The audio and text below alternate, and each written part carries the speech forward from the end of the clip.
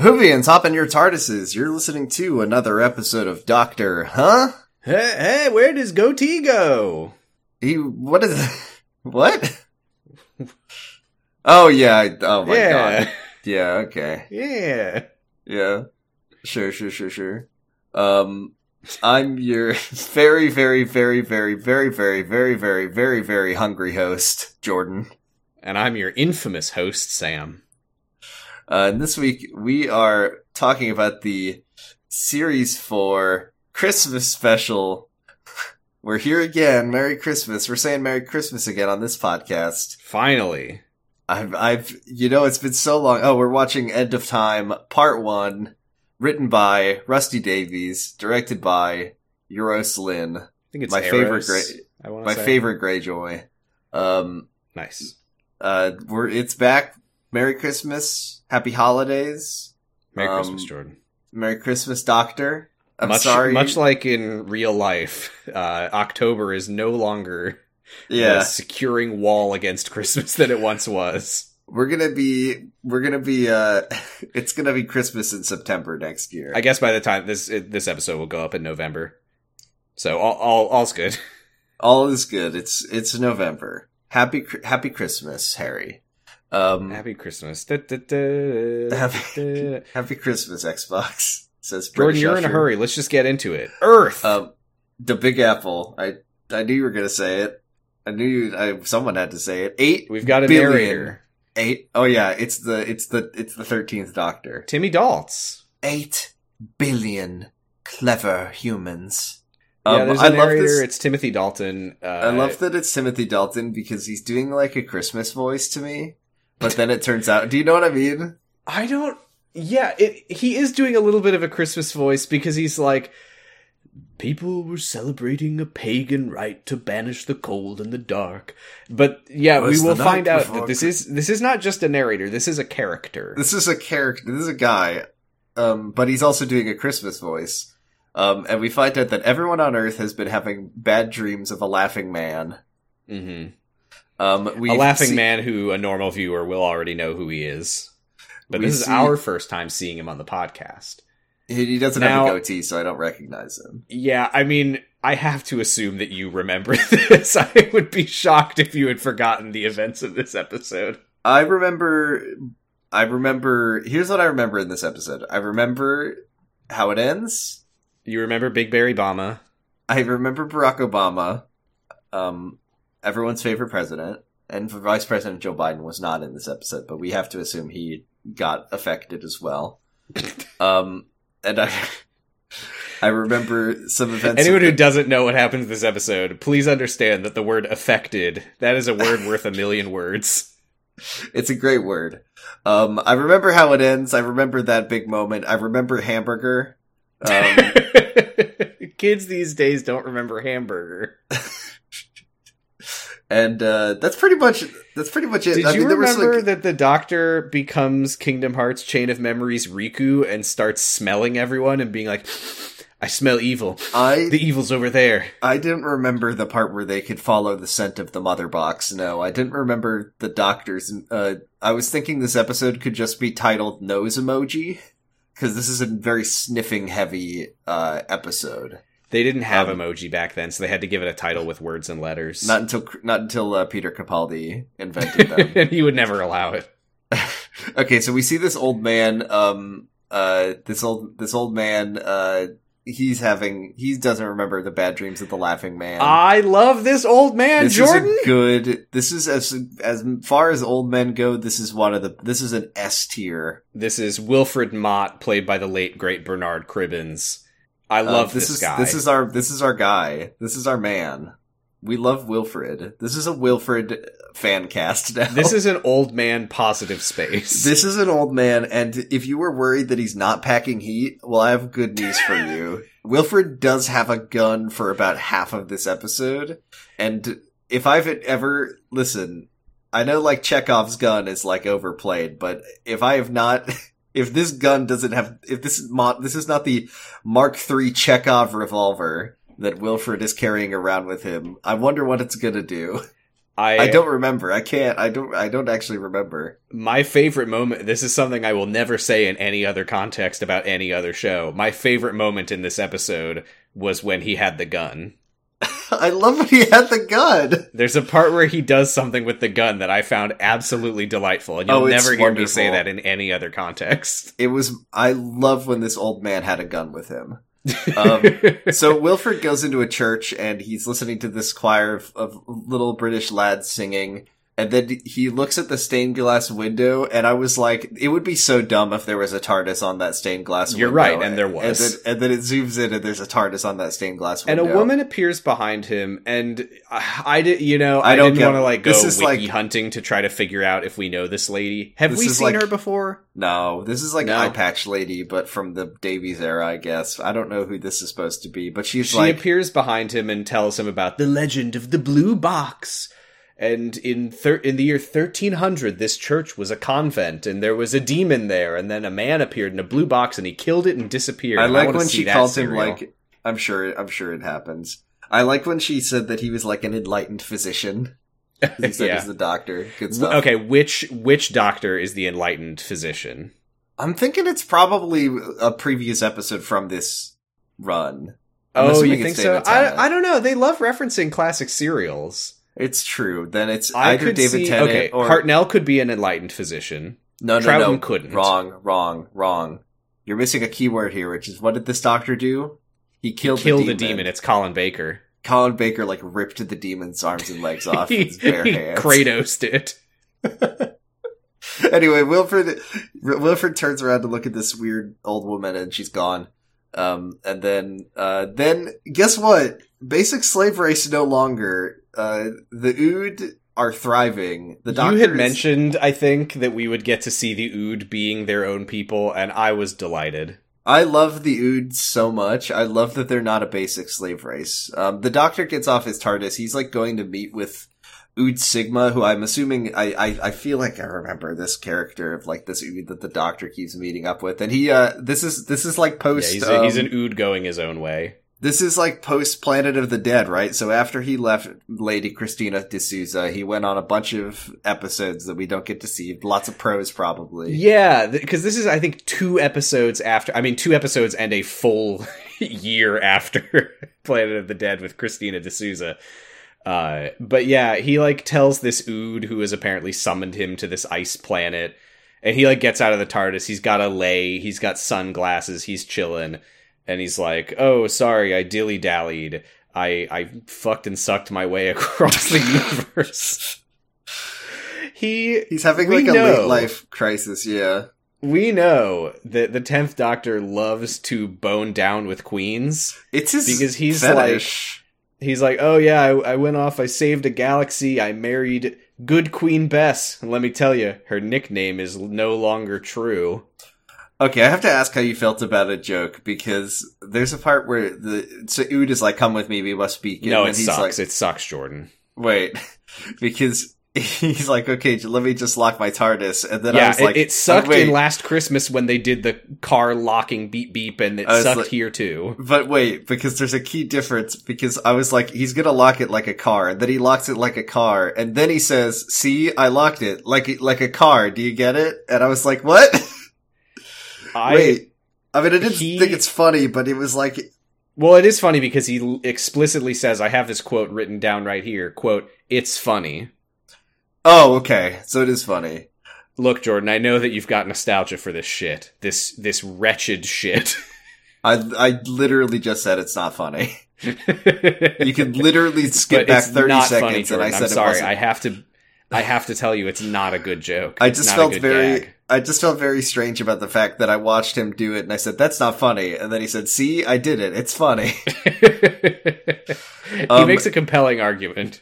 The Ood have built a really cool city. But I'm going to have to disagree with him on this one. They're thriving. There's probably a big statue dedicated to the 500 brave, knighted and honored Ood who were killed by their former masters.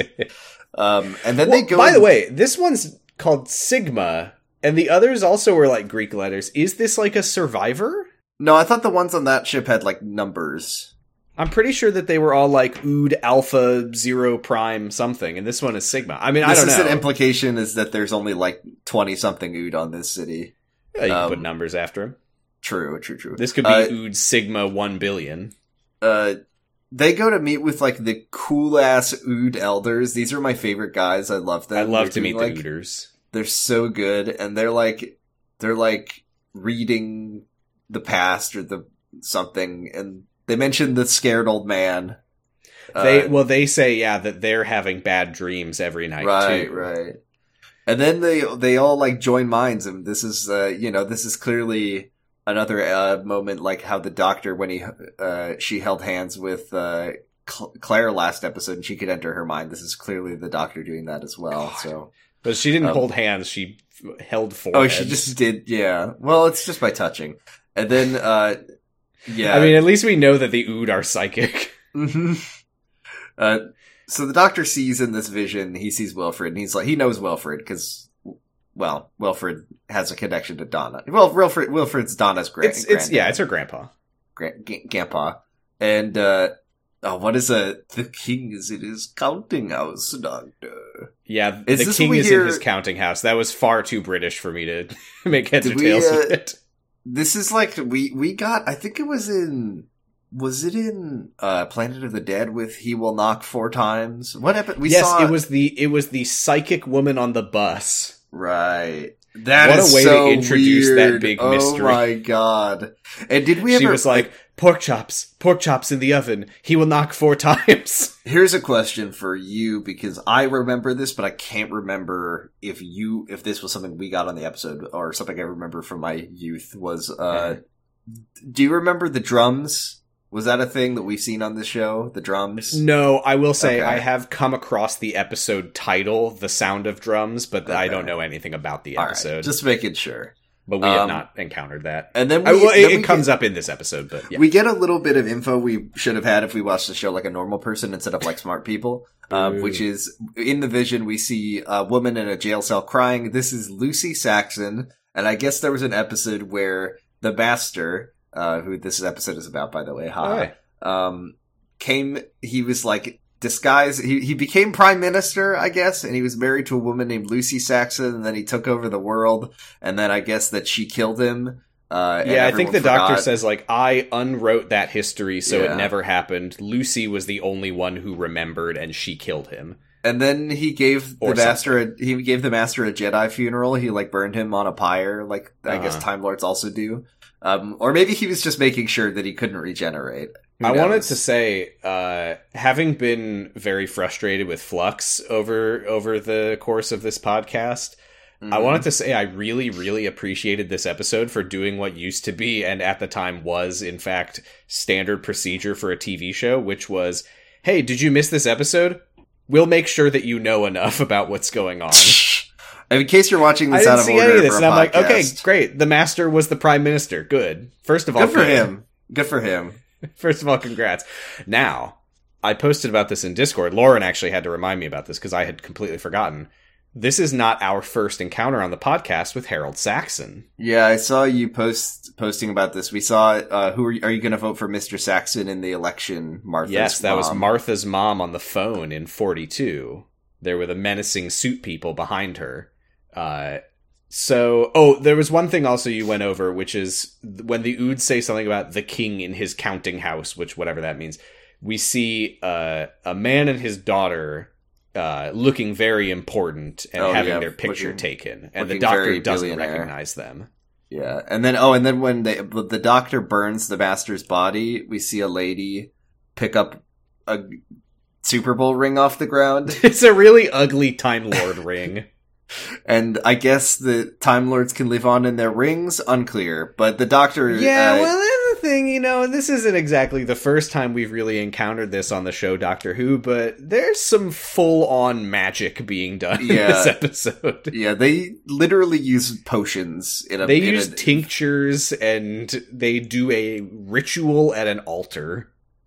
When the doctor realizes that the ring has been recovered, he says, no, I know what Time Lords can do with their magic rings. I need to go back to today times as fast as possible. And then the Ood are like, The end of time is coming, Doctor. They say some bullshit about how time is bleeding and time is end of the end of it. Are the Ravagers coming to kill them? Means. Are the Ravagers going to the planet called Time? Are they going to take out the Mori? Is that where he's going? That's how they would cause the end of time. And the battle between time and space is as old as time itself. So, the Doctor, they all realize this is important, is that the Master is not the thing that's happening. He's just part of a greater puzzle. That will happen. I don't think Christmas. we really get into that at all in this episode. No, well, that'll be when we get to the next episode in a year. No. Or maybe next week. You never know. So the Doctor leaves and gets in his TARDIS. Then we go to the woman in the jail cell, Lucy. Broadfell Prison. I was confused because I thought that she was in some kind of outer space cave. No, like the one that the 12th Doctor woke up in Last Christmas. And then... this is just a UK prison that also somewhere in it is a ritual cave. They grab they take Lucy out of her cell. This is like these two women, and one of them's like, I'm the prison governor. I killed the other one. This seems moving fast. We need to get the Master back in like 5 minutes, so we're just gonna make this happen. Yeah, I do need to say that the woman who lets Lucy out of the cell is named Miss Trefusis, which is a normal name. It's actually an anagram for... Nope. I wasn't gonna go for it. Nope. Suff. Sister food. So we learn that they are like sort of... They're like a cult. Yeah, they're like the cult of Saxon. Saxon. We don't get like a name of their group, but they're like the disciples of Harold Saxon. And they're like, well, the good news is you never told anyone what happened, so nobody knows who Harold Saxon truly was. And they begin to do the ritual with the ring, and they pour the potions of life into the altar, and Lucy says no, and they like take a sample of her lipstick and say, this shall be the catalyst. Did this... Okay, I hate to talk about it on our podcast. Did this episode come out before or after Harry Potter 4 movie? Because... The book? The movie. The movie. I think that this probably was after the movie. Because I was like, there is no fucking way this wasn't inspired by that scene. If anything, subconsciously. But what if, like, they took Harry Potter's kiss? That was fucking crazy. You had to take her kiss, and okay, this is getting a little too CinemaSinsy.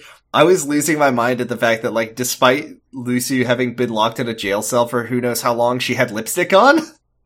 Well, you gotta make yourself presentable in case Mr. Fuses shows up. Yeah, they put a cloth to her mouth, and I thought they were gonna, like, chloroform her, but then so did I, but yeah, there's, like, a cartoon, like, grandma's lipstick kiss mark on it. SpongeBob's grandma leaving her lipstick kiss, and then they put it in the cauldron. Self-care. And then the Master starts coming out. Also, we missed... that's right. No, we did miss a scene of Wilfred being at his house watching TV or something. Yeah, I skipped over it because nothing happens, but you're right. We do need to talk about Wilfred and how he's watching TV. He's an old man. He's watching... I love to see Wilfred watching TV. You're right. That was worth stopping for. He's doing great. And then... Everyone, please understand, Wilfred is watching TV and he's loving it. And then... he emerges... Actually, he's not. The woman from the church appears on his TV. Harold Saxon, stares at him. aka the Master, emerges from his cauldron, and he's just going nutty with it, and there's like drums playing, because it's from the other episode that we didn't see. Yeah, and the prison governor is like, the Book of Saxon reveals the truth. Harold Saxon's true name is the Master. And yeah, he appears in this like swirling tornado of light, and he's like, never dying. And also all the disciples are like being sucked to death to give the Master his energy. And then Lucy reveals that I had a plan.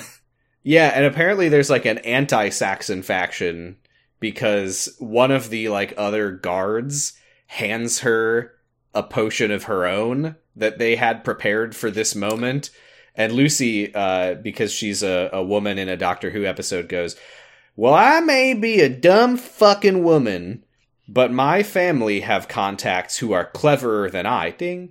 Ding. Clever enough to, she doesn't say it twice, to prepare the opposite of the potions of life. And then she just fucking, oh no, I'm sorry. I was misremembering. I thought that she was gonna chug poison. No. I liked what she says. She throws a bottle of bad potion at him and he explodes. The idea to me is that she's created like the chemical antagonist of the potion of life, but because she says, I took whatever you were making and made the opposite of it. Like it was like the reverse of this, but also I think it's just a thing that kills you. It's a gun. It's Wilfred's cool gun. I cleverer people than I were able to prepare the opposite of the potion of life. Just starts blasting. The Doctor gets to the prison, but it's gone. It's all rubble. It exploded. And then, ooh, did you catch a little Easter egg here, Jordan? You'd have to tell me what it is.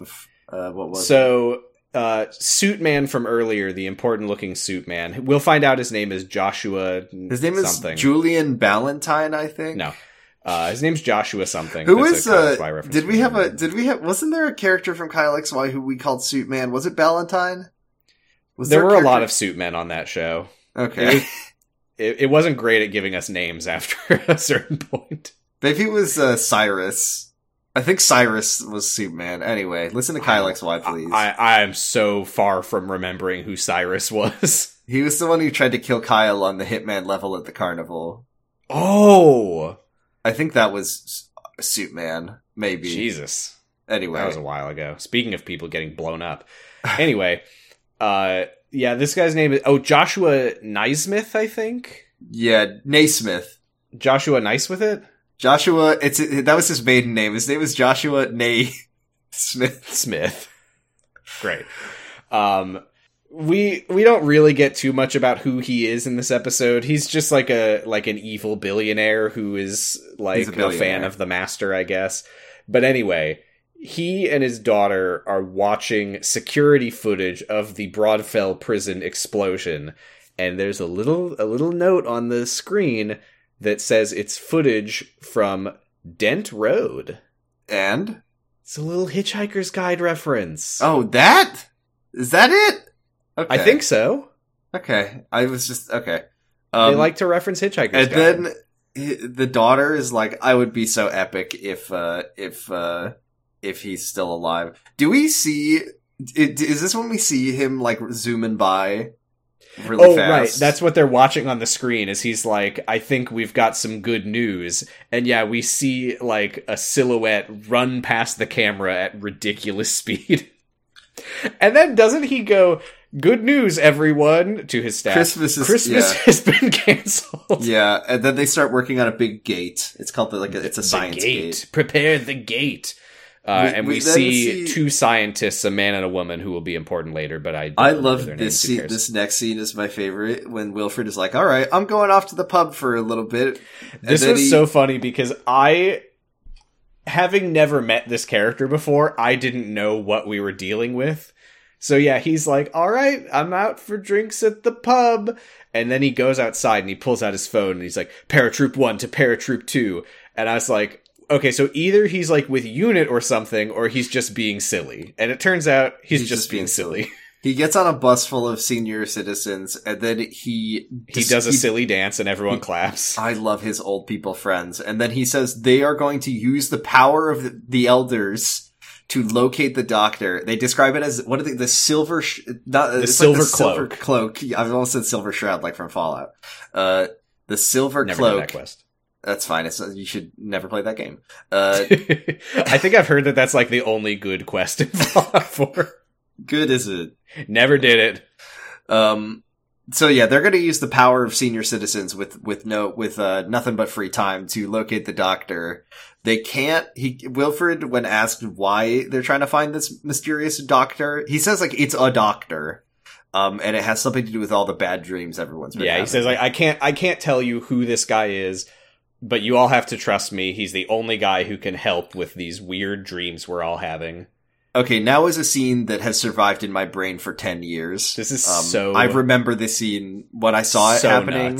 They're like, we're out in this like vacant lot, like I don't know where they're like in the like a industrial. There was like, a scene later that kind of made me think that maybe this was like the site of the destruction that Harold Saxon did before, but I wasn't super clear. And we see these two like these like they're at like a rubble warehouse basically. Yeah, and there's this like truck. I guess they're like doing charity or they're like giving out food to the homeless. And these two like homeless people come up. Is that what I thought? They were just working here and they were on their lunch break. No, because remember they said that they were really excited for Obama to fix the economy so that they can get jobs. You're right. Again. I totally misread this scene. So these two guys are like getting not in any way that matters. Truck, and then this man in a cool hoodie comes up, and she's like, "Oh, what can I get for you, dearie?" And he goes, "Everything." And he pulls off his hood, and he's the master from before. He's but now he has up. Yeah, like bleach blonde hair. He's a new master for a new generation. The explosion frosted my tips. Okay, now I can't stress this enough. These two British homeless people are sitting around eating their tasty burgers, and one of them says that he's really excited because Obama is going to give a speech tonight that is going to end the recession. Yeah, okay, so I was really confused about this because I was like, am I forgetting history? Like, was this a thing? Because I was like, the stimulus package had already happened. That was like months before this. But how? No, this is a world where Obama has the newscaster on like American News Network later is like, he has a bold plan to like immediately end poverty worldwide. I'm the doctor. How is he? And also, he's going to do it on Christmas, and he's going to do it within a single speech. And he never got to give that speech, so I guess we'll never know how he was going to end poverty worldwide. In the UK specifically, is like the thing I'm so excited about this scene is that they're like, he is going to fix our recession. How? What policy? The British Empire carried us, so I think it's only fair that we carry them. We never gave him a chance. He could have done it. He could have done it. I also, so I think because this is not based on any like contemporary event. This is just Rusty had the idea of like, wouldn't it be so cool if Obama fixed everything? Like, literally, this came out in 2009. I guess Obama had been president for a little over a year at this point. It was like November 2009. I guess everyone was still high off of the hope and change. Mm-hmm. We hadn't really seen the Obama administration do anything, and we never did, folks. Am I right? Then the master starts eating his hamburger, and he turns into... Whoa. You cannot skip how the master enters the scene. The master drops in from the sky and starts eating falls out of the sky and lands in a chair with his burger. See, I didn't really note that because when I got a tasty hamburger, that's also how I sit down. So I just thought it was completely normal. And then... what we didn't mention was that off-screen we hear a little... and then he lands in the chair. Mario triple jump. We get like these footage of this actor eating hamburger sped up and like cut. John Sim, I think it's John Sim and not John Sims. His name is John Sims, and he eats a hamburger, and they're all like, "Hey, look at this! This guy used to be the prime minister. What the hell?" He says. I think one of them says like, "Oh my God, you look just like the prime minister who went mad," or something like that. Former prime minister Harold Saxon. And he's like, haha, isn't that so funny? And then he devours this burger, and then he goes really, really weird really fast, and he's like, I can't let him smell me. And he starts like rubbing his burger wrapper all over his face, and he's like, filthy. So, this is the part where the master is just doing Gollum. and I don't like it. He's doing Gollum, and he's like, "Oh, the little mealses, The meats oh, is the red, the dripping red fat juicy. and the Is it juicy? Is it red? Is it bloody? Oh, fats. Yum, yum, yum. It's just like, please stop doing Gollum. That's already a thing. That's from something else. You can't do that. Yeah, and I've got some bad news, gang. This is the first time on the show that someone becomes a skeleton, and I don't think that it's fun or funny. No, I don't know why. Well, it is funny, but it's not a happy occasion. No, his bones are still in there. Exactly. That's probably why he's so upset. They can't breathe because they're covered in skin and eyes. He's sad because the skeleton, we can see it. It's like trapping it in a glass cage. Like, how unethical is that? Let these bones out, dude. So he like starts flickering into a freaky skull, and they like get up to run, and they like get back to the food truck, but it's being staffed. The people who gave them the food have gone home for the day, and in their place is the skeleton crew. Hey, good joke. And they're crispy. They're crispy skeletons. Dinner time! And the master goes, "Dinner time!" And he leaps 50 feet in the air and then flies down at them as a skeleton. It's amazing. I guess the master's is eating people. He's like eating people, and we find out later that this is something to do with like... I think it was because the regeneration process like didn't complete. It's because of the potion that Lucy threw at him. Makes him... But she threw a potion at him that makes him worse. And yeah, but why? Look, I haven't played Infamous, but I know enough about it to look at this and say that this is literally Cole McGrath from Infamous's power set. He has like lightning leaps, lightning blasts.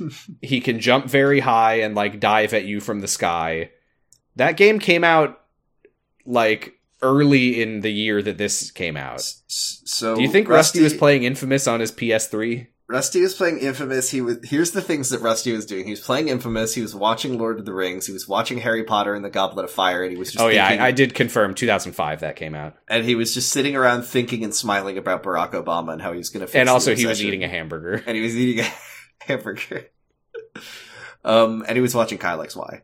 And he was playing Kingdom Hearts Chain of Memories. The doctor arrives in the like junkyard where the master and him are gonna fight, wherever the fuck they are. It's hard to tell. They're on some like junky dirt hills, and he's sniffing and smelling because he can smell. Yeah, he starts sniffing and he's like, "He's here, but where?" And we cut to the master, who is like somewhere unclear in the general area, and he starts going, "He's here." And why are they able to do that? And he grabs a pipe off the ground and he starts banging on this barrel to get the doctor's attention. And how does he bang on it, Jordan? He bangs on it. 1, 2, 3, 4. He keeps doing it. Then he does it a bunch of times. So it's like 16 knocks total, but it's a multiple of 4. He will knock 16 times. He will knock 4 times, but he can do that as many times as he likes. As long as he puts a gap in between the knocks, you know it's like its own. Those are like 4. It's like a group of 4, you see. And then the doctor and the master have a showdown, and the doctor's like, "I want to help you," because he's a good guy. The doctor, "I want to help you, even if you're evil, because you're burning up your life force because someone threw a potion at you." Mm-hmm. And then the old people are here. Yes, Wilfred and the other people like interrupt and they're like, "Ah, it's the doctor! We found him!" And there's this woman with the group who introduces herself as Minnie the Menace, and she's like, "Ooh, the silver cloak works again. Wilfred called Nettie, who called June, and her sister saw your police box, and her neighbor saw this guy heading east, and we found..." And Wilfred is like, "Don't worry, I didn't tell them who you are," and Minnie the Menace is like, "You're hot as fuck." Oh, speaking of Minnie the Menace, you reminded me of a joke you didn't mention when they're on the bus and he says, "Oh, he's in look for an old police box, like the ones from the 60s. You remember, we're all old." And she says, "I got locked in one of those one time, and because I was being very bad." And Minnie the Menace is a sex grandma. She's a sex grandma, everyone's favorite joke. And she says that she's like, "You didn't tell us he was hot." and one of the guys like takes a group photo and they hand him the camera and he says "V nice," which, look, it's not okay when Moffat does it and it's not okay when Davies does it. Russell, please fucking get a grip. And then the old lady sexually harasses the doctor. She grabs his ass, and he doesn't like it. I do need to say, this is the first time that I picked up on the pattern. It's been pretty consistent. So we've talked about how Eccleston and Capaldi get mocked and humiliated and owned as real human beings portraying these characters. And Matt Smith with his weird eyebrows that they always like to make fun of. Oh, yeah. Man, Rusty loves to write characters saying how hot David Tennant is. He knew the audience. Everyone was into this guy. That all of these doctors, there's like lines poking fun at the actors in one way or another. But then as soon as Tennant is in the mix, all the characters are like, damn. Damn. This is the hottest quirked up white man on Tumblr. You seen those gift sets? Goddamn, dude. So the Master escapes. Wilfred and the Doctor get dropped off by the others at a cafe, and Wilfred, he reminisces briefly about the good times they had on some adventure or another, but then he gets serious and he says, we're all having these weird dreams, and the Doctor starts to get suspicious, not of Wilfred in terms of Wilfred is doing something, but he's like, something's up here. Like, why do we keep meeting? I was confused why he said, like, who are you? Because I thought that he knew who Wilfred... I mean, I don't remember, because... I think he meant, who are you, in, like, why are you important? I see. Oh, yeah. What is this connection? You have an important connection. Yes, that's right. Yeah. Which, to be fair to Wilfred, he and his friends worked very hard to find the Doctor. It wasn't a coincidence that they ran into each other. It was the Silver Cloak, man. Stop being an asshole. And then he's like, he explains about the four knocks. He says there was a prophecy from a woman on a bus that he would die when he hears some four lady knocks. said this. Some lady told me this, and I spent probably 100 years stressing out. But I know that it's it's real because she also knew that they'd be having pork chops that night. and then he's like, I could die, like, for real. And he's like, wait, but can't you regenerate? And he says, yeah, but, like, we've always talked about, what if you throw a Time Lord in a wood chipper or something? Could they come back together? Yeah, apparently you can kill a Time Lord before they regenerate, and they're dead forever. But what I love about this is that he's like, and even if I don't regenerate, contrary to, like, when Peter Capaldi did it, and they liked doing it, he hates regenerating, because it's like you die. Like, he dies and a new guy takes over, and he doesn't get paid anymore. That's right. This was unscripted. It was David Tennant was like, I don't want to die. He says, this. Everything, this is a great I job. die and a new man saunters off with my paycheck, he says. Yeah, but no, this is a great moment, and I always like when they get into the idea of, like, how does each iteration of the Doctor individually feel about the regeneration process? And yeah, he's like, the Doctor doesn't die, but to me, the 10th Doctor dies. To me, it's death. Like, until he comes back for a Christmas special. I'm gone forever, or until like 14 years later in a Christmas special. But yeah, I like that. I like when they get into that idea. Mm-hmm. And then we see Donna briefly. Hey, Donna's Gambit works again. Yeah, we definitely got a lot of great Donna content in this episode. No, we find out that through events of a previous episode, she has sort of a bomb in her brain, as we like to say. She does, though. If she remembers the Doctor or any of their adventures, her mind will just burn up and she'll die. Yeah, the Doctor says that, and I will say, when he tells us that, I was a little bit surprised how unconcerned he seemed to be with the fact that she was right outside. Well, I'm assuming that if she, like, saw him, it would be maybe not great, but maybe you could just see a guy and not get all your memories back. Who knows? But we find out, we, like, get an update on what her life is like, this beloved character that we haven't seen yet, about, like, oh, she's got a fiance, they're very poor, but they're happy or whatever, and it'll be fine once Obama fixes poverty, by the way. Wait, that's later when they say that, never mind. But sometimes Donna's very, very sad, and we don't know why. Yeah, because she's like trying to remember her doctor memories and all that, and her fiance's name is Sean Noble, Sean Temple. Sean Temple. Yeah, and then they're like, no, she's gonna be Noble Temple, and then he says, no, Temple Noble. Great. Okay, maybe this will be a character. I have no idea. I mean, seeing as how the next after this doctor happens, he goes and meets Amy Pond. Almost certainly not. Well, I mean more in retrospect. Maybe he was a character before this, or maybe he's I don't know. Maybe he's going to be in the special that's going to air next month. Episode. Oh yeah, I guess maybe we'll see. Maybe we'll see Sean. Sean. Yeah. Wilfred is sad about Donna. Yeah, I wish Donna didn't have a bomb in her brain. We get more Christmas narrator. Oh well, there's some good doctor moment here, and I don't want to just like only praise the acting of David Tennant when he's screaming and crying, because he's always good, but I like when we get to see the like sad doctor moments in the way that they are a contrast to the normal doctor moments.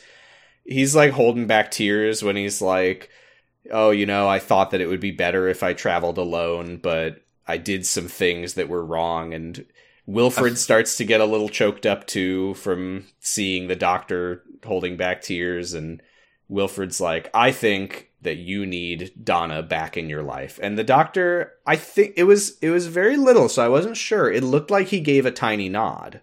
He says, Christmas Special 2023, get excited. Celestial Toymaker, played by Neil Patrick Harris. We're doing it. I will say, I think something that is very effective about this episode, for me as a person who has seen 5 seconds of Donna before this, I really got a sense that the two of them had a really good thing. I love Donna. We love Donna. I'm really excited to see them actually do an adventure. You don't get a lot of Donna, I'll tell you that. Not till next month. So, Christmas narrator is talking about all the pieces were in place, and as the master shoved a bone into gnawing his face, on a bone in the dark. Yeah, whatever. We don't need to talk about any of this, to be honest. But the narrator, we see him. He is a character, and he's wearing a stupid robe. I wonder wonder who that is. Do we know anyone who wears stupid robes? Oh my god, he's the singing man. It's the singing man! And he says that the dawn will bring the final day, because Rusty was actually playing The Legend of Zelda Majora's Mask at the time. He's playing Final Fantasy XIV. The doctor confronts the master in his trash warehouse, and the master goes skull mode and shoots lightning blasts at him. But then he shoots one that hits him.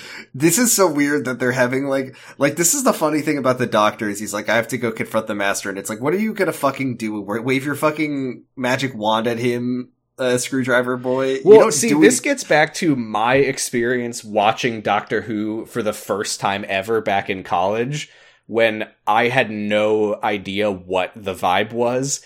And I was really surprised that he didn't have a gun or superpowers. I was like, what is he even... This guy doesn't even do anything. He doesn't do anything. He just walks up to the master and gets shot with lightning and falls over. Like, I'm and he's like, fuck, I thought that would blasted. Work. Thought what would work? You didn't do anything. If he was having a sword fight in King John's court, or locking him in a box... on the planet Zelphatal, that would be different. But they're on a completely different playing field because the master is fighting back, and the doctor can't do that unless he's got a theatrical sword fight to do. Yeah, but the master, we talked last week about the fan theory that I saw that Belle from Flux was the master as a young person pregnant with the doctor, her child. What the fuck are you talking about? Did we talk about that last week? We did. We didn't get into it too much. Absolutely insane. But yeah, whoever wrote that theory definitely didn't watch this episode, as the master and the doctor reminisce about being childhood friends. I did not know that. And I always like that the defining trait of Gallifrey is colors. Red grass. They're orange sky, red grass, Mount Perdition. I mean, to be fair, the amount of like American music that references blue skies and green grass. Yeah, orange sky. But I feel like I'm visualizing this planet, and I'm now just imagining that Gallifrey looks like an Oblivion Gate. Just got I was going to say it looks red. like a spore planet. Oh yeah, blood red grass. It looks like Mars, as written by H.G. Wells, because they used to think that Mars was red because it had red vegetation. Fun fact. Which is fine. They're probably right. They didn't know. We just don't know. And then the doctor says the reason that you're all fucked up. Oh yeah, the master's like, remember when we used to run through the fields on Mount Perdition? And the doctor says, well, you're all fucked up now. Your resurrection didn't go right. It's possibly worth noting, because I have no idea what that is, but they're not talking about regeneration. They're talking about resurrection. He was dead. He was dead. They brought him back with Time Lord magic. With magic. And then he goes Gollum mode again, and he's like, foods as I want to eat is juicy fats, Gollum. And then he's just like, I want to help you. And there's something bigger going on. No, the doctor asks the master for help. Yeah, that's what I need your help. There's something big help, going master. on. Sir. And then the master because the master is crazy, and he's doing like, what if the person was crazy acting, which I don't love. And he's like, 1, 2, 3, 4, 1, 2, 3, 4, stronger than before. Yeah. And then this bothered me. Like, I was like, am I stupid? Because he's like, as he's talking about the drums in his head that are getting louder and louder by the minute, we start to hear in the background. And I was like, that's triplets. Yeah, that's no. There's 4 knocks and there's just the sound of drums. Those are 2 Those are not the same thing? I'm assuming. I don't know. But then he's like, it's calling to me, doctor, and the doctor like touches his head, because again, this is a thing that apparently the doctor has always been able to do. And he hears suddenly, it's real! But it was 3, and then it was 4. I mean, I don't know, maybe there's something wrong 4 drums, 3 drums, 4 knocks. So that's true. The way we like to fuck. Great. And then, yeah, the master, when the doctor is like, I heard it, the master goes, it's real! And just lightning leaps out of the building. And then the doctor runs after him. Oh, bye! Okay, bye. Guess that's that then. And then he's, and then a helicopter shows up and the doctor like chases after him. The master's like, you called me mad all these years, but I was never mad. I was normal, actually. I'm actually angry. And then, nice Secret Life reference. And then helicopters show up, and 2 men in masks jump down, and they sedate him, and they fly away. And the doctor tries to chase after them, but a bunch of guys just are like shooting at him with assault rifles. They're like shooting at his feet, and he falls over. I think he gets shot. I think he gets shot, yeah. But there's like, he's not like bleeding. Next time we see him, he's just like, oh, I got shot unconscious. We then cut to Christmas morning at the Noble Mott household. Donna's making margaritas, but she says they don't have any limes, so she used oranges because all fruits are the same. Mm-hmm. So she used a tomato. Nick Frost shows up and hands her a bag of tangerines. Mm-hmm. And then Wilfred unwraps his gift from Donna, which is a copy of the book Fighting the Future by suit guy Joshua Naismith. And Wilfred hates it, and I would too. Imagine if it was like, Sam, I got you this birthday present, I thought you'd like it, and it's the fucking Elon biography. This is How We Do It by Elon Musk. Thank you. I thought you would like it. I saw it in a shop window. Wow. Yeah, and he's like, why did you buy me this? Which is the classic thing to say to someone when you open their Christmas gift to you. When you open their objectively shitty Christmas present? Yeah. Fair enough. But he's like, why did you buy this for me? And she's like, oh, I don't know. I just saw it in the shop window, and for some reason it made me think of you. Because there's sort of... this has something to do with her, like, missing memories. I don't know. I don't know if I don't know this character. It's interesting because I don't think Jonathan Naismith has been in other episodes because the Doctor doesn't know him. But yeah, so but maybe he's, it's just like he's involved in all of this, and she's somehow connected to that. Exactly. Unclear. We don't really Speaking know. of... or maybe I just don't know. Speaking of which, we then see Jonathan Naismith and his daughter and the master, Joshua Naismith. basically the same name. It's fine. And he's like, my beautiful daughter, who I love very much, told me that Harold Saxon was coming back, and he's so cool, and we love his cult, and then we want you to do something for us. It's going to be really cool. I want to say, because John Sim, he's doing his thing. He's making choices. He's making choices, and he's playing the character that they want him to play. And I do think that he's being, like, fun and wacky and vampy and all that good stuff. I do think it's interesting, because we've had this with the Doctor, where we've sort of gotten to see, like, what TV thinks a hero looks like over the decades. And it's like, for a minute, a hero was like a quirked up white boy. Uh-huh. And then a hero was a freaked up white man, an epic woman, and all that, being a girl boss and all that stuff. It's funny that we've seen a little bit of the Master in our classic episodes on Patreon. He's a mustache twirling, and yeah, the era of mustache twirling is long over. He's shaved his goatee. He has cocked his head 45 degrees to the side. Do you know what I would describe him as, Sam? I think that you might describe him perhaps as a psychopath. He's an absolute psychopath. He consciously knows what he's doing. He knows he's evil. He knows that he's a nut job, this guy. Yeah, and I will say, no offense, it doesn't hold up. It doesn't work. I'm really glad that we're out of, like, the Joker era of a bad guy's just a guy who's crazy.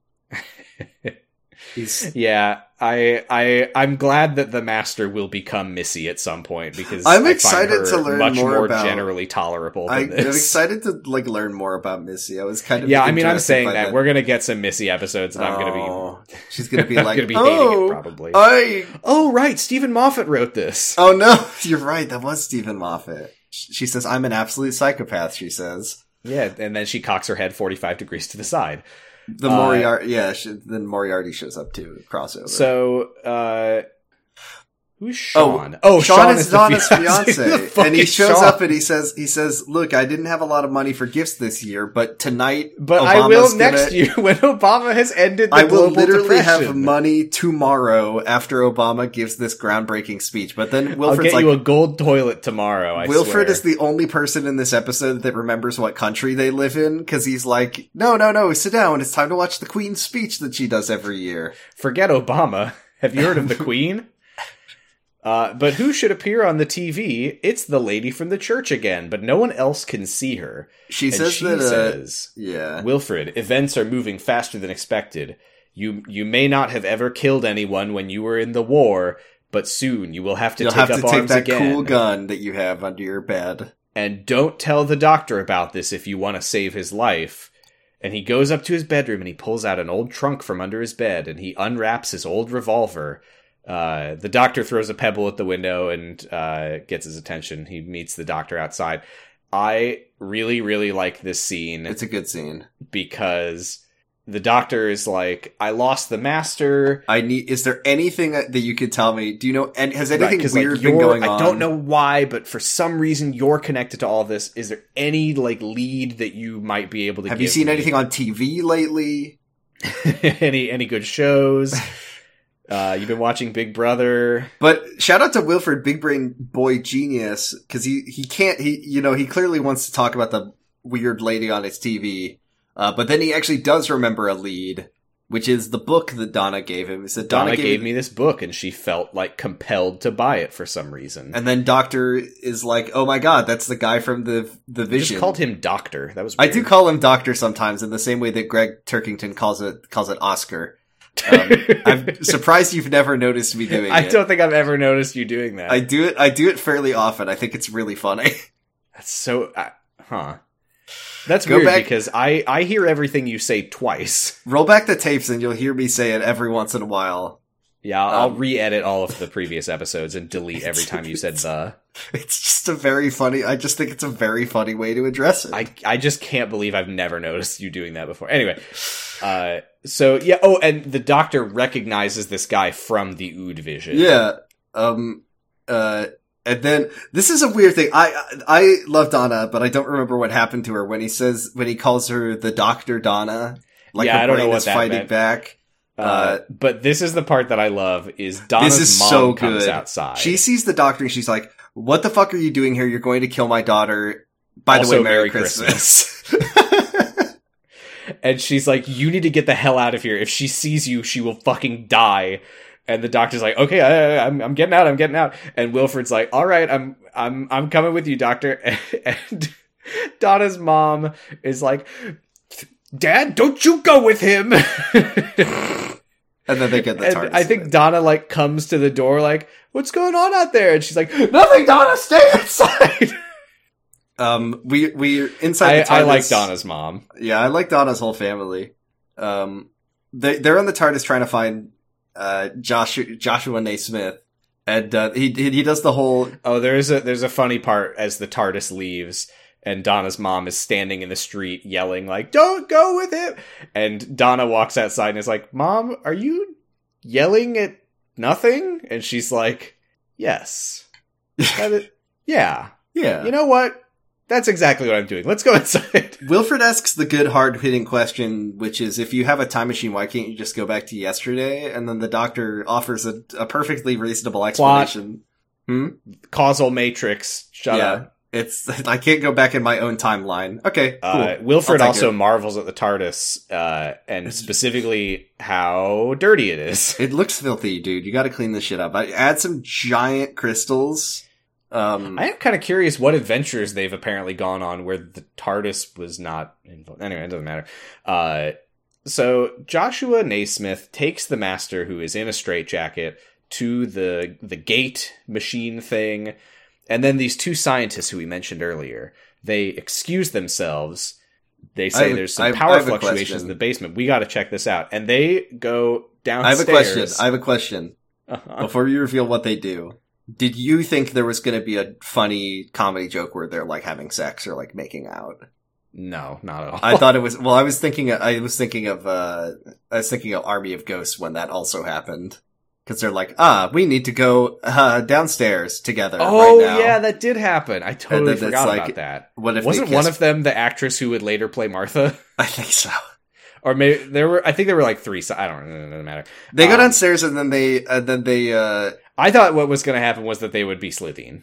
I also thought they were going to be Slitheen, but they're not. They press their watches and they turn into cactuses, like in the beloved classic serial Meglos. My brain hurts. Don't say the M word. I'll die. Sorry. Don't remind me of the most boring shit I've ever watched in my life.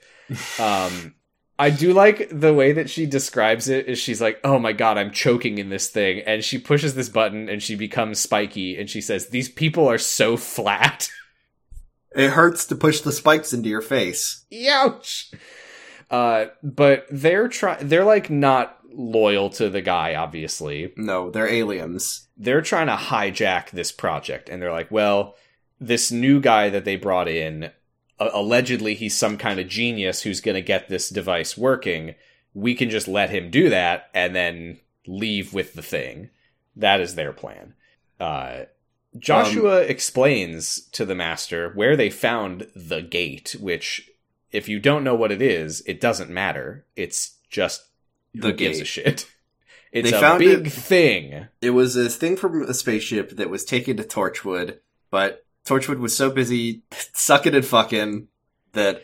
yeah, he says when I acquired it when Torchwood fell. They were getting nasty all the time that they couldn't, they just got shut down by when the spin-off was cancelled, I acquired it. I don't remember why I've created this fiction that Torchwood is just like... They're having sex all the time. The Torchwood Sex Institute. The Torchwood, the big fun Torchwood sex party that's always happening. The only thing that I hear about Jack Harkness is how much he has sex with aliens. I guess that's why, and he's with Torchwood, so surely it's just one big party over there all the time. Someday we'll watch Torchwood.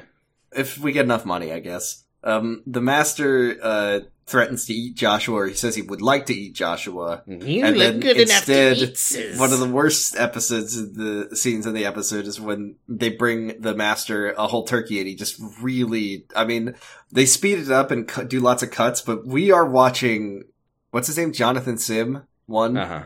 You get one? John Sim, I think. John Sim. I call him Jonathan. It's a formality. We're on a longer name basis. I am not friends with Jonathan Sim. That's why yeah, okay. We watch him eat a turkey just with his bare hands, and we see so much of him doing it, and I really hated it. Hey, this is nuts, because can you imagine, just strip away the context of the master and the gate and all of that shit. Imagine that you are kidnapped and you're brought to this billionaire's house, and he's like, I need you to do something for me. And it doesn't matter what it is. But you say, please, I'm starving. Can I have something to eat? Can I have a whole turkey? And he says, yes. And then he has his staff bring you a whole roast turkey. You just have that lying around. I mean, I know that it's Christmas, but what the hell? They just put an entire turkey on the table in front of him because I guess they knew that that was the kind of hungry he is. And he's they just had like, it. All right. Is it possible that they had it left over because they had just canceled Christmas? Or maybe, we've been talking about the stuff that Rusty's been getting up to. Maybe he's been playing Gauntlet. And his idea of food is a whole turkey on a platter. Master needs food badly. That's what he says to Joshua. Frosted Tips Master is about to die. Master, your life force is burning up. Okay, so that was really good turkey. Let's get back to work. We gotta focus here. There's a power source, this radioactive something or other that has a room the where worst system you'll ever see. The gate came with its own power source. I think they call it the nuclear bolt. And what it is there's just sort of like a wall of computer stuff, and there is like a glass sort of booth in front of it. And the booth is divided into two sides. And the way that it works is that one person is on one side at all times, and then the other technician will clock in on the other side, and only once they have, turned their key does the first guy's side open up, because there always needs to be one person monitoring. This is the setup to, a murder this is a murder mystery or something, But it's the part where he says that they work in 24-hour shifts. You gotta be in there this is literally this is Danganronpa. It's Danganronpa. Why 24-hour shifts? This is someone is there's an alibi, there's a locked room, someone's gonna die, you're gonna have to figure out who was in the room. Oh, someone who said they were in the room wasn't actually who was in the room. But also but no, because in this case the room has big glass doors. But I do like this radioactive room that you have to stand inside for 24 hours. Why 24-hour shifts? That's the worst system it could have. Joshua Naismith is a billionaire, and he's also a terrible boss, and he also canceled Christmas for all of these people. So it doesn't make me surprised that he locks them in this room for 24 hours. So stupid. I do love, this is such a great moment of, why waste money? Because Joshua explains what the gate does. He says, regenerates your body. Yeah, anyone who is in the gate when it activates will have their body regenerated. But don't worry, we already tested it out. Yes, they call over one of the scientists and says, when she was a child, there was an accident and her left arm was horribly burned. Show him. And she pulls up her sleeve and has a normal arm. And You'll have to take my word for it. Me too. I also got healed. And then he's like, I want you to fix this so I can give the gift of immortality. Not to me, I don't give a fuck. I'm ready to die. But I want to give it to my daughter because she's so nice and she deserves to live forever. Yeah, Abigail. She says, my name Abigail means bringer of joy, and I'm going to bring joy forever. The TARDIS appears in the Naismith estate stable? ? Mm-hmm. And the Master in the mansion immediately goes, well, I better get to work. Stinky doctor. Oh my god, we didn't mention the part where the doctor is like, Wilfred, can you tell me anything that might give me a lead? The reason that he needs Wilfred to do that is because he's like, I can still smell the master, but he's too far to smell where he is exactly. I can't follow he needs to follow those Twilight Princess stink lines. Yeah, he's like, oh, the master, he's been eating pie, and I can just smell it and levitate on the air and follow the wonderful aroma to him. I also I want to go back to the last scene of some really weird thing that I forgot when he's like, I want to make my daughter immortal, and she says, my name is Abigail, which according to babynames.com means bringer of joy. Uh-huh. And that's it. I guess I just wanted to tell you a fun fact. I feel like that's maybe her only dialogue in the entire episode. She might say a couple other things, but that's all that matters. This is kind of interesting. This, I don't think, has ever come up before. When the Doctor and Wilfred get out of the TARDIS... When he puts his TARDIS 1 second out of time... Yeah, I can't quite conceptualize that, which maybe that's for the best. Yeah. Maybe that means that it's cool Time Lord shit and that I don't need to worry about it. It's perpetually 1 second ahead, but they're also moving through time at 1 second per second, so it's always just a second ahead of them. Yeah, so the Master can't get to it is the important I thing. thought he was going to beep it like a car again. I also did think that. So the two scientists are working in separate rooms, and the Doctor and Wilfred sneak into the room where the female scientist, the spiky lady who is currently not spiky, is working. And the Doctor is like, if you tell anyone I'm here, I will tell them that you're wearing a shimmer. And he demonstrates that he knows that she's wearing a shimmer by disabling the shimmer, which turns her into a cactus lady. I thought it was funny. I also appreciate for the pace of the episode that we spent 0 fucking seconds. 0 seconds are spent on the Doctor and these cactus people before he reveals who they are and immediately gets all of their information out of them. Keep it moving, yeah, folks. So the male cactus man gets worried because she's not responding, so he goes looking for her. And meanwhile, the Master, he's finished his work. And he activates the gate, and Joshua says, all right, men, restrain him. Don't let him anywhere near that thing. I'm no friend of this guy's. I'm very rude, he says. I like when the male spiky man scientist runs into the room with the others and is like, what's going on here? And the Doctor just interrupts him by disabling his disguise. It's just like, let's just keep this thing moving. Mm-hmm. Episode's almost over, folks. Yeah. They put a straitjacket on the Master because Joshua's like, I'm no fool. I know that you love traps and evil and stuff. I know what you did to those old people on Zelphatal. I know what you tried to do to the Magna Carta, Master.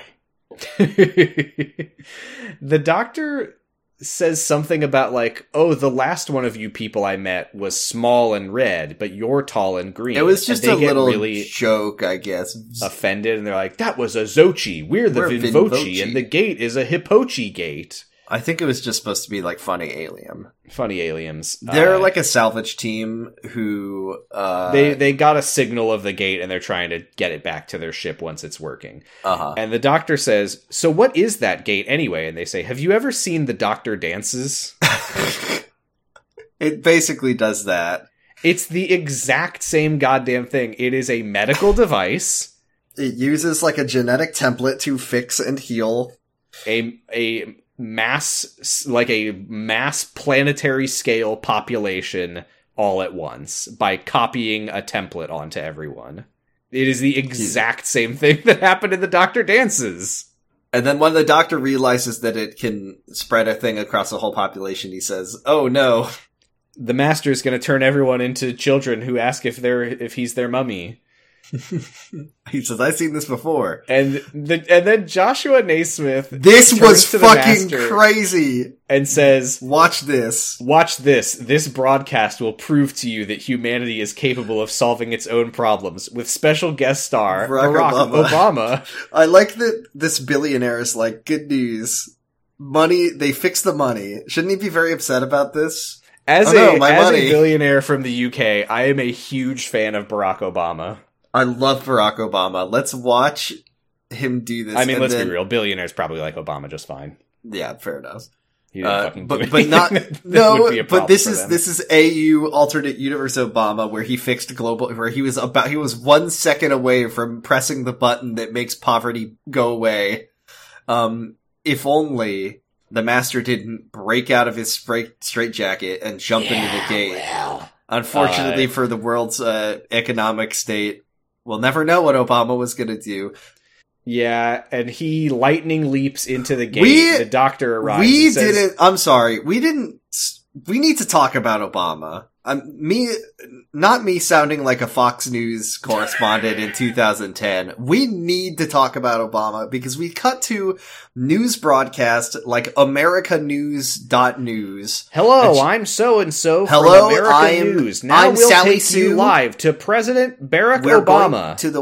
They call him Barack Obama is going to give a address that will quickly and immediately eliminate global poverty. And then we get archival footage of Barack Obama giving a speech, and we see audio as a Barack Obama impersonator arrives. See a man who the back of his head, depending on the angle, either looks a lot like Barack Obama or nothing like Barack Obama. Depending on whether or not the camera is like fully focused in on the back of his head. We don't see his face until it's too late. But we do know that this is Obama in a very small press room with like 20 people in it. There's 20 journalists here, and they're all clapping for how much Obama is. He's winning. And the doctor runs in and he's like, don't let he doesn't run into he's in the room with he's not in the room with Obama, unfortunately. No, he's in the room with the master, and the master this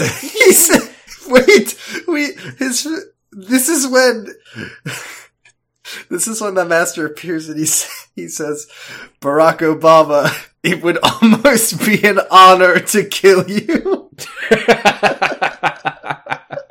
Oh my god, I know we've talked about that before, but what is that from again? That's from some Marvel TV show. Is it like Gorilla Grodd? It's like Gorilla Grodd gonna kill Barack Obama in Obama's like college dorm room in the past. Unbelievable. I don't know what show it's from. Anyway, so the master jumps into the gate, and suddenly everyone starts twitching and shaking their heads, and we cut to Obama on the screen with his hands over his face so we can't see his face. Oh Lord, something is happening to me. I seem to be having a strange dream about a laughing man. Everyone's faces start like going, or that's it a little bit later, I think. No, everyone's heads remember when we talked about Brody yet. Quest? I was also thinking about Brody Quest watching this episode. So, the doctor seals Wilfred into the nuclear bolt control unit. He says, be in here for 24 hours. Have fun at work. And the radiation shielding inside, like, gets Wilfred back to normal. The master sets the gate's template to human. This is my favorite moment in the episode, as a phone starts ringing, and Wilfred reaches into his coat and pulls out his gun and says, hello? And then he looks at it and realizes it's his gun and puts it back and pulls out his phone. What could Wilfred I have to assume, and I don't remember, I like vaguely, with the slightest hint of nothing, remember what happens in the next episode. I have to assume that this gun kills either the master or the doctor or both of them. It's gonna be like a special beam cannon situation. It's gonna blast them both through the stomach. The doctor is holding the master, and he says, you have to shoot both of us. You have to do it. Wilfred's crying. It's like, you have to kill me to kill him.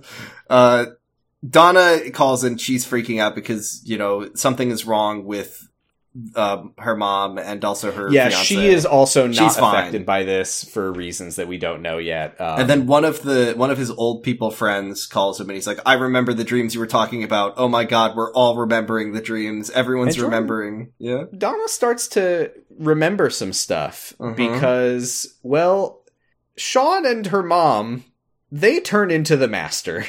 They smile at her and say, I'm the master. Hello. They all pull off their faces like Scooby-Doo masks and the master's under there. Normally that would be true with the Master, but they like their heads are like swiveling back and forth like they're that like James shaking Blake really, cover. really, really fast, and then when they stop shaking, they are the Master.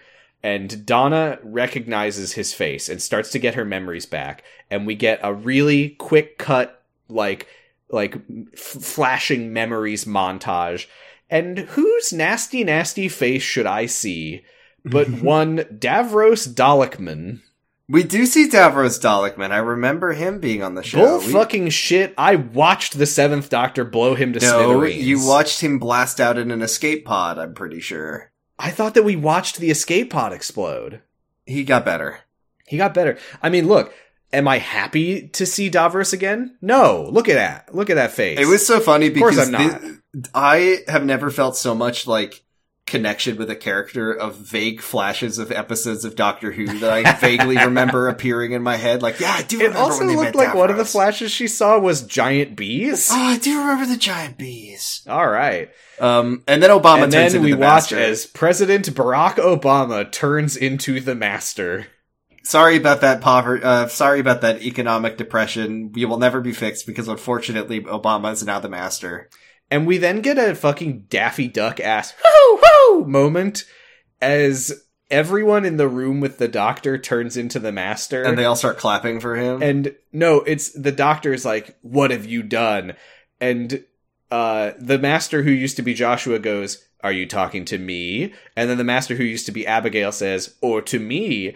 And then like a team of like men in SWAT gear take off their helmets and all say in unison, or to us. And then we go to the news lady who says, breaking news, I'm everyone. And then, okay, I know why this episode exists.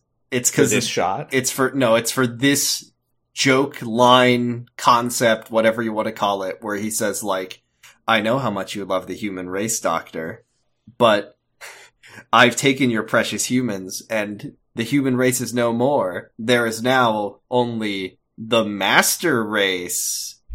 And that was, they wanted the Master race. All of them are the Masters, so they're the Master race, and that's why Which this is episode, pretty epic. That's why that's also why he's blonde. There's a really funny shot of a room full of journalist Masters all cheering for President Barack O'Master. Oh. Well, now, Merry Christmas, everyone. I don't think that this was on purpose.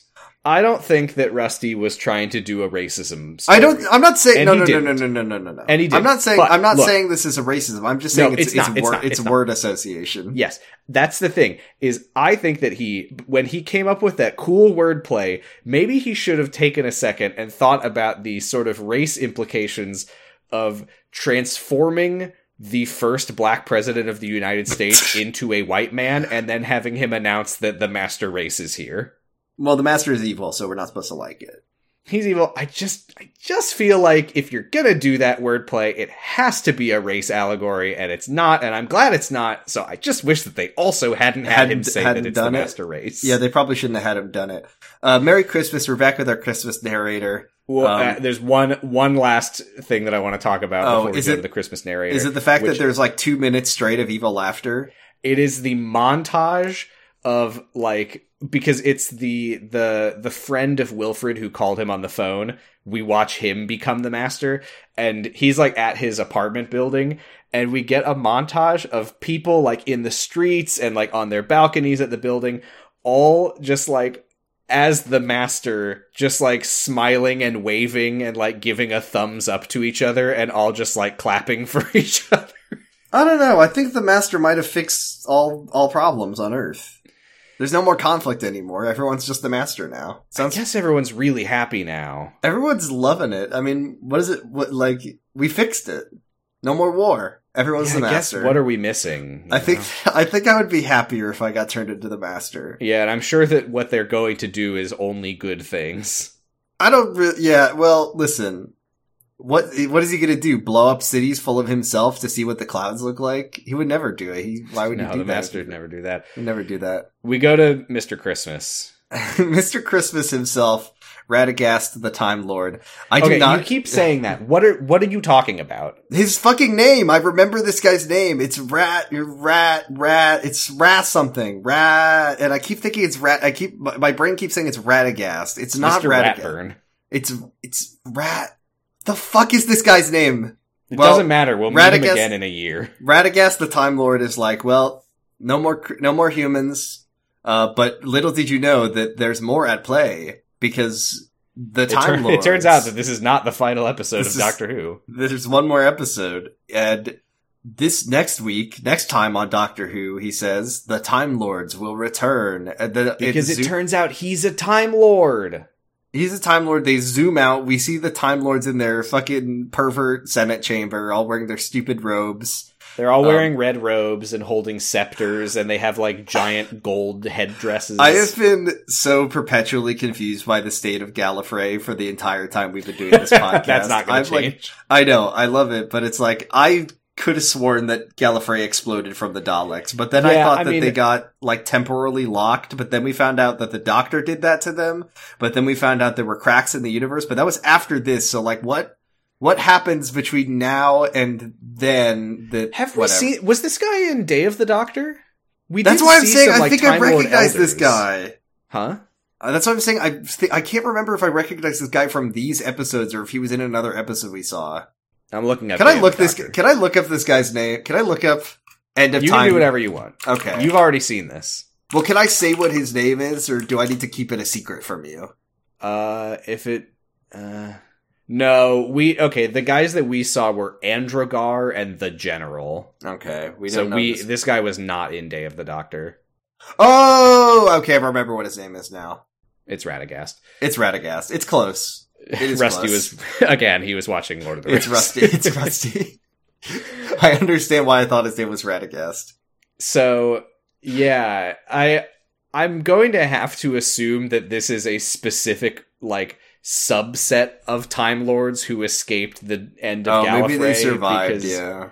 They're like chanting, "For Gallifrey, for victory, for the end of time itself." They're gonna kill the Maori. They're in like a giant like Star Wars Galactic Council chamber with like hundreds and hundreds of them. Also, there was one standing behind him who I think was a woman who was like covering her face. Yeah, she was like covering her eyes, wasn't she? She's hiding the fact that she's Jodie Whittaker. She's an angel. I am like, Flux broke me because now anytime they talk about like time, it's like a very specific concept that is controlled by a race of aliens on a planet called Time.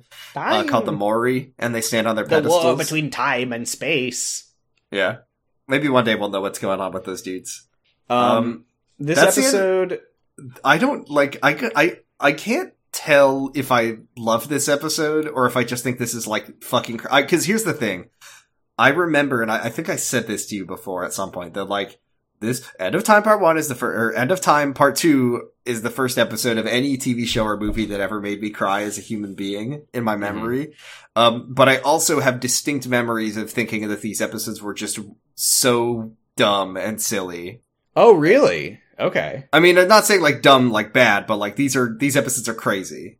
Uh-huh. I mean, it ends with the Master turning everyone into the Master, so. Look, I liked this episode. I liked had a good it time too. Watching it. But I don't know if it's like particularly like a good episode. I like it. I thought it was a good episode. I don't know if I'm missing any context because again, I feel like it did a good job like making it so anything that I didn't have context for that I needed context for, it gave me enough. They definitely did a good job for us on Doctor Who. They made this episode for us. And I love Wilfred. He's so good. He's Gampaw. We love Gampaw. And yeah, I think this is a good episode. What I saw of Donna made me very excited to see more of her. Donna's Gambit. I'll do Donna's Gambit again. Do we still count it as we have not seen anything? It was so nice to finally meet Donna's Gambit, Wilfred. It was really nice to finally meet my favorite character. Come on, brain. Come on, you could do it.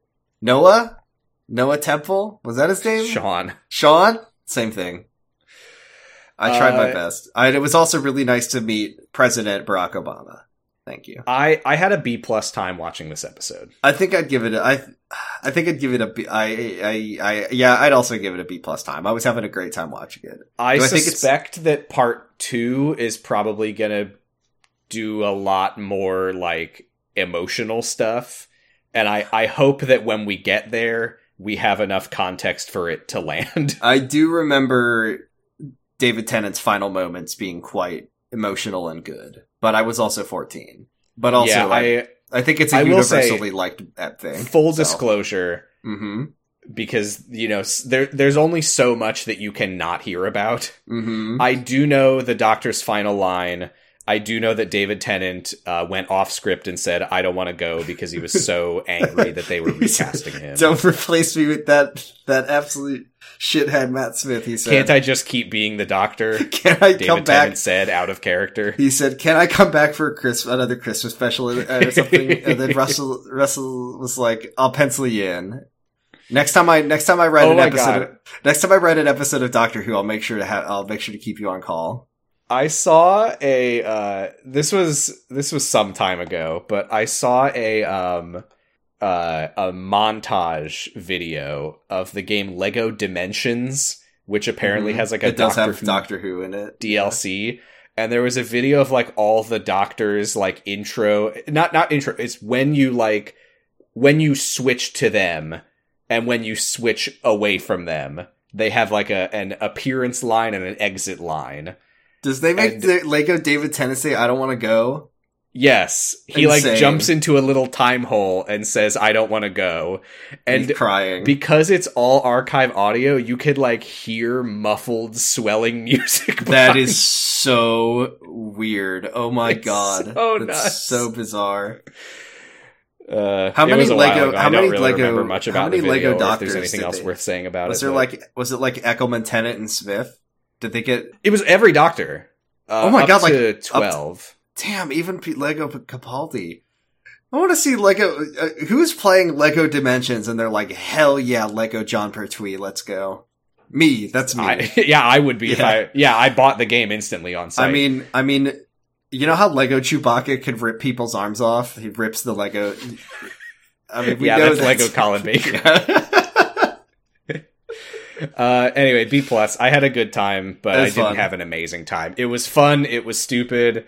I'm not entirely sold on this version of the Master, but he was giving it his all. It was you have to look at a piece in its cultural context, and this was the era of villains who were like this, unfortunately. Yeah. And I can't say it enough. I really, really, really love Wilfred. Wilfred is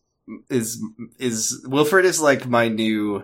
Wilfred deserves to be in our Doctor's prayer. May Wilfred aim true. May Wilfred shoot a hole in one, Doctor. I can't believe that David Tennant's final line was, "I don't want to go, but nice shot, Wilfred." His final line, "Wilfred, put the gun down." Wilfred, what are you doing? No, Wilfred, he's the Master, not me. Okay. Do we have any companion awards to give out? There wasn't a, I mean, Wilfred gets I'm gold giving star. Wilfred a gold star. Gold star for sure. But no. I wouldn't say he took. No 6 stunts. I wouldn't say he took initiative. I suspect that he'll take initiative next week with his gun. He was kind of given some instructions to get a gun. He didn't get humiliated. He didn't kill anybody. God, it will be the most next week. It will be the most powerful Leela Cross we've ever given out to Wilfred when he shoots the Doctor and the Master in one shot, killing them both. Do you think that Leela kills the 4th Doctor? He pushes her too far. He's just one too many. Stop insulting my intelligence, Doctor. Yeah! Stabs him. Turns him into, I can't think of his name. Peter Davison. Yeah, Peter Davison. I just think 2 gold stars for Wilfred. Thank you, Gail. Hell yeah. No stunts, no fucker's stunts, folly. No fucker's folly. Still haven't edited that episode anyway. It will be up. Our episode on Planet of Giants will be up before this one. Oh my god, I can't wait for people to hear that one. Sam, it's time for Which Doctor? I'm playing the Ultimate Gambit this week. There's only one shot at this. It would be the funniest thing that ever happens. End of Time Part 2. Let's go. I'm doing Gampaw's Gambit. I want to see Wilfred again. You want to see Wilfred. You want to see Wilfred in the episode End of Time Part 2. It would be the funniest thing that ever happened. No, I like to mix it up. I like variety. I'm gonna say we gotta burn through him eventually. Let's get a Clara and Matt Smith episode. No, why would you ask for that? I'm not an enemy. Clara's not my enemy anymore, but I hate when they're together. They're not good together. We gotta get through him, Jordan. I don't want to eat my I don't want to eat the dirt next to my vegetables. I want to eat the vegetables. Well, here we go. Ooh. Oh.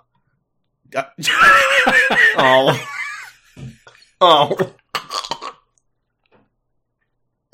Oh, man. It's not numbered. It's a Christmas special again. How? How? We're not eating our vegetables. We're eating our fucking Christmas pudding. What is happening? It's not possible, Jordan. Did you have the generator set to ho ho ho? What is going on?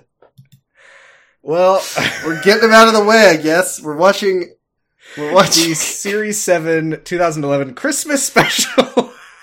Oh, The Doctor, the Widow, and the Wardrobe. How many of these have we seen? Also, that sucks. This is a Pons one, though, right? I think Clara shows up in... Or no, I think this is Clara. Oh, Steven, that sucks. Let's look it up. Let's see if it's good. No companion. No companion. I see the Pons are here, though. So, yeah. This is right before, I think, the Clara times. The episode got positive reviews. Who cares? They always give them positive reviews. How long is it? An hour. Oh, can we please stop with the Christmas? Well, Jordan, the more we watch now, the less we watch later. We have to have seen, how many... Can we please... I know I hate to talk about the stats. Can we please look at how many Christmas episodes we've watched so far? Yeah. Let's see. I have time. Yeah, there's 13 Christmas specials. We've seen the Christmas Invasion. We've seen The End of Time Part 1. We've seen The Snowmen. We've seen The Time of the Doctor. We've seen Last Christmas. Oh my god, we've seen so many Christmas. So next week we will have seen 6 of the 13 Christmas specials. Almost half of them. Most of those in the past month. Our podcast is Welcome to Doctor Who, a podcast where each week we talk about a different Doctor Who Christmas special in random order. Well, this is what's going to happen. Remember when we had our unending run of Whittaker episodes that we could not stand? Yeah, I guess this is just our Christmas season. Sorry, I'm reading the phrase "the Feast of Stephen." That's in a song, isn't it? Just in the context of Doctor Who, the Feast of Stephen sounds incredibly ominous. That's just all of Matt Smith's run. That was when Stephen was feasting. Oh, that was the first ever Doctor Who Christmas special. It was they made the old man just climb up on top of a table and do a flip or something. Well, Jordan. Yeah. It was a good time, but now we have to watch another Christmas episode, and I feel deflated. I can't believe that. Sam, we have to do our wrap-up stuff before we say the Doctor's Prayer. Yes. Do you have any questions on the Tumblr? I don't think we do. No. We have a question on the co-host. Yo! It's from Future Perfect. It says... I actually sent this to you ahead of time for you to think about it. You didn't respond, I did think about it. I did think about it. Okay. If you were in charge of making one of those big multi-doctor specials, which combination of doctors would you want to see on screen together? I have an answer for this. Okay. I want Matt Smith and Jodie Whittaker to give Peter Capaldi the worst day of his life. I want to see the 12th Doctor stuck in between his predecessor and his successor. They're both just annoying the fuck out of him. Yeah, it's interesting because... Yeah, I don't think there's been a multi-doctor special since Day of the Doctor. So yeah, I don't think Capaldi or Whittaker. Honestly, just give it. I think Matt Smith is a little. I think he's preoccupied. Let's just get Capaldi and Whittaker. I mean, it could happen. Well, I know that Eccleston doesn't have a good working relationship with the BBC, but for this scenario, can we say that he gets to come back? I don't. For his sake, I don't want him to come back. Well, yeah, I don't know. I mean, he did some like audio dramas like a year or two ago. I guess I don't know. Here's what I'll say. I'm gonna leave the door open in this hypothetical for Christopher Eccleston if he wants to come back. But if he doesn't, I'm also going to add a stipulation that he gets paid more than everybody else. For me, is this a fantasy world where any doctor can be in? Yeah, because I'm reaching back in time. Okay. Because I was like, I don't need 95-year-old Tom Baker showing up in this TV show. No, I do want to see Pertwee and Capaldi. Yes. Okay. No. Can we get old guy town? Can it be like Grandpa season? Can it be Hartnell, Pertwee, and Capaldi? I want to see Pertwee and Capaldi, and then mixed in with them, I do want Whittaker, and Eccleston can come if he wants. This is such a strange mix of characters. That's I honestly just want the get off my lawn season. Of it'll be Hartnell, Troughton, and Pertwee, who I believe are colloquially known as the three old men in the doctor world. And then Capaldi, the new generation of old people. And this is magic. Magic is being made here. There's no deep fake fucking AI, Star Wars old man technology. We have brought these actors back in their prime, to do a special. They've been summoned from beyond. Right. This is magic, not technology. Yeah, we're putting a potion together. We will be having to feed a lot of dead bodies to the Whatever. Who cares? It's worth it to get that great episode. Of just four old men being grumpy. The reason that I want Pertwee and Capaldi is because they're both cool older men. They're such and cool. I think that the third Doctor is gonna, like, the 12th Doctor's gonna, like, play guitar for him, and the third Doctor's gonna be like, that's so sick. Oh, yeah, he's also gonna start vaping. And then Jodie will teach because the third Doctor bridges the gap between cool Grandpa Capaldi and, I think he'll be more on board with Jodie's modern slang, which Capaldi will hate. Can you please imagine Pertwee's funny car with the two other doctors riding around beep beep, honk honk? Is that just not a salve for the soul? And I'm gonna hold on to that. McCoy is skitching behind them on a skateboard, and also Clara's underneath it fixing it. Ace taught him how to skitch. Hell yeah, she did. Ace, I can't say that I'm on board with this. And she's like, no, you gotta pop an ollie, Professor. I'm going to do a Christ air.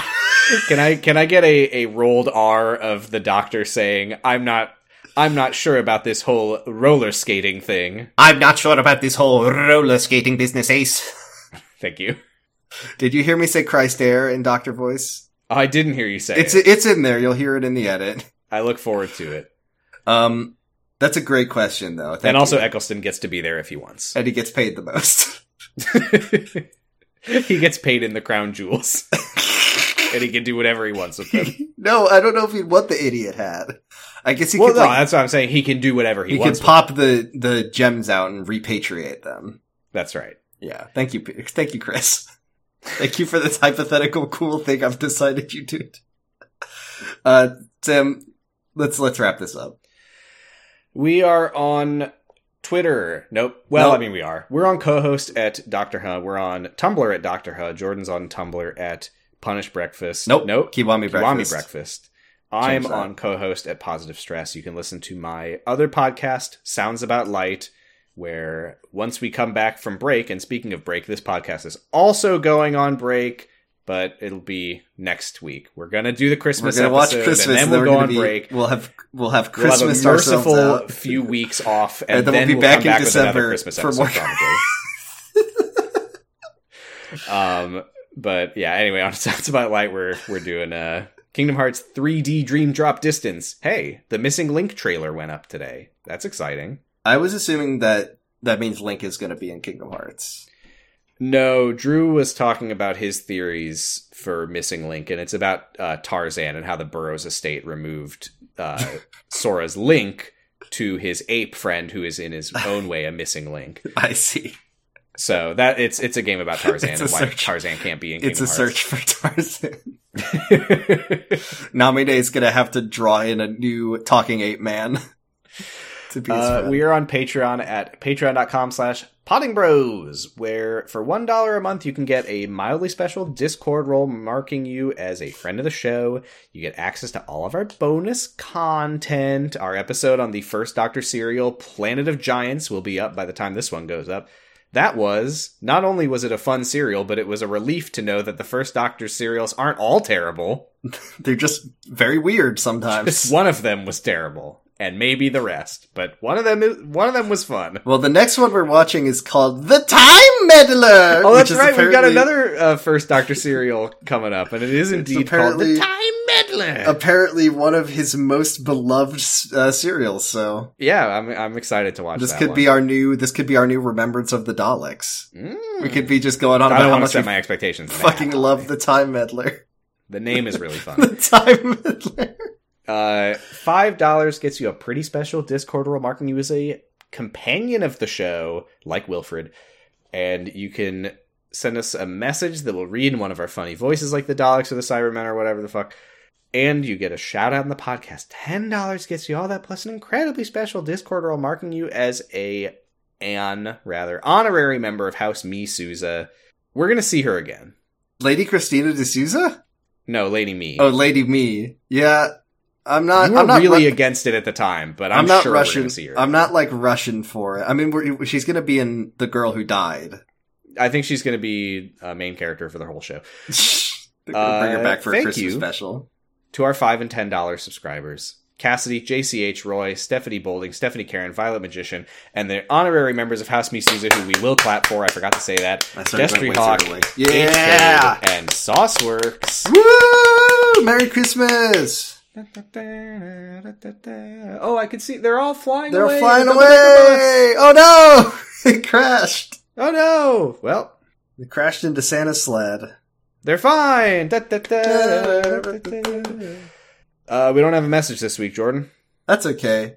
But tell us about Noisepace.xyz. Oh yeah, we're hosted on the podcast network of Noisepace.xyz, where you can listen to other podcasts, Jordan, like what? Like, Pot of Greed. Slappers Only. Oh yeah, I forgot about that one. I haven't done that one in a little while. Check out Special Grade Snacks about Jujutsu Kaisen. Check out the Island Shuffle about what if we ripped off their format. They watched Lost in random order, for context. Lots of great shows. Definitely check them out. And Sam, it's Christmas again. Let's all bow our head at our midnight mass and partake in the doctor's prayer. May your life flow like a river. May your days smell sweet as a rose. May your nights be calm and still as a pond. May you be as lucky as an ace in a game of blackjack. Harkness. May Dan the Nice Man smile nicely upon you. May Wilfred kill you in one shot. And may the doctor light your path through time. Excelsior! Doctor Bye! Dr. Christmas. Merry Doctor. Merry Doctor. Thanks, Obama. Thanks, Obama.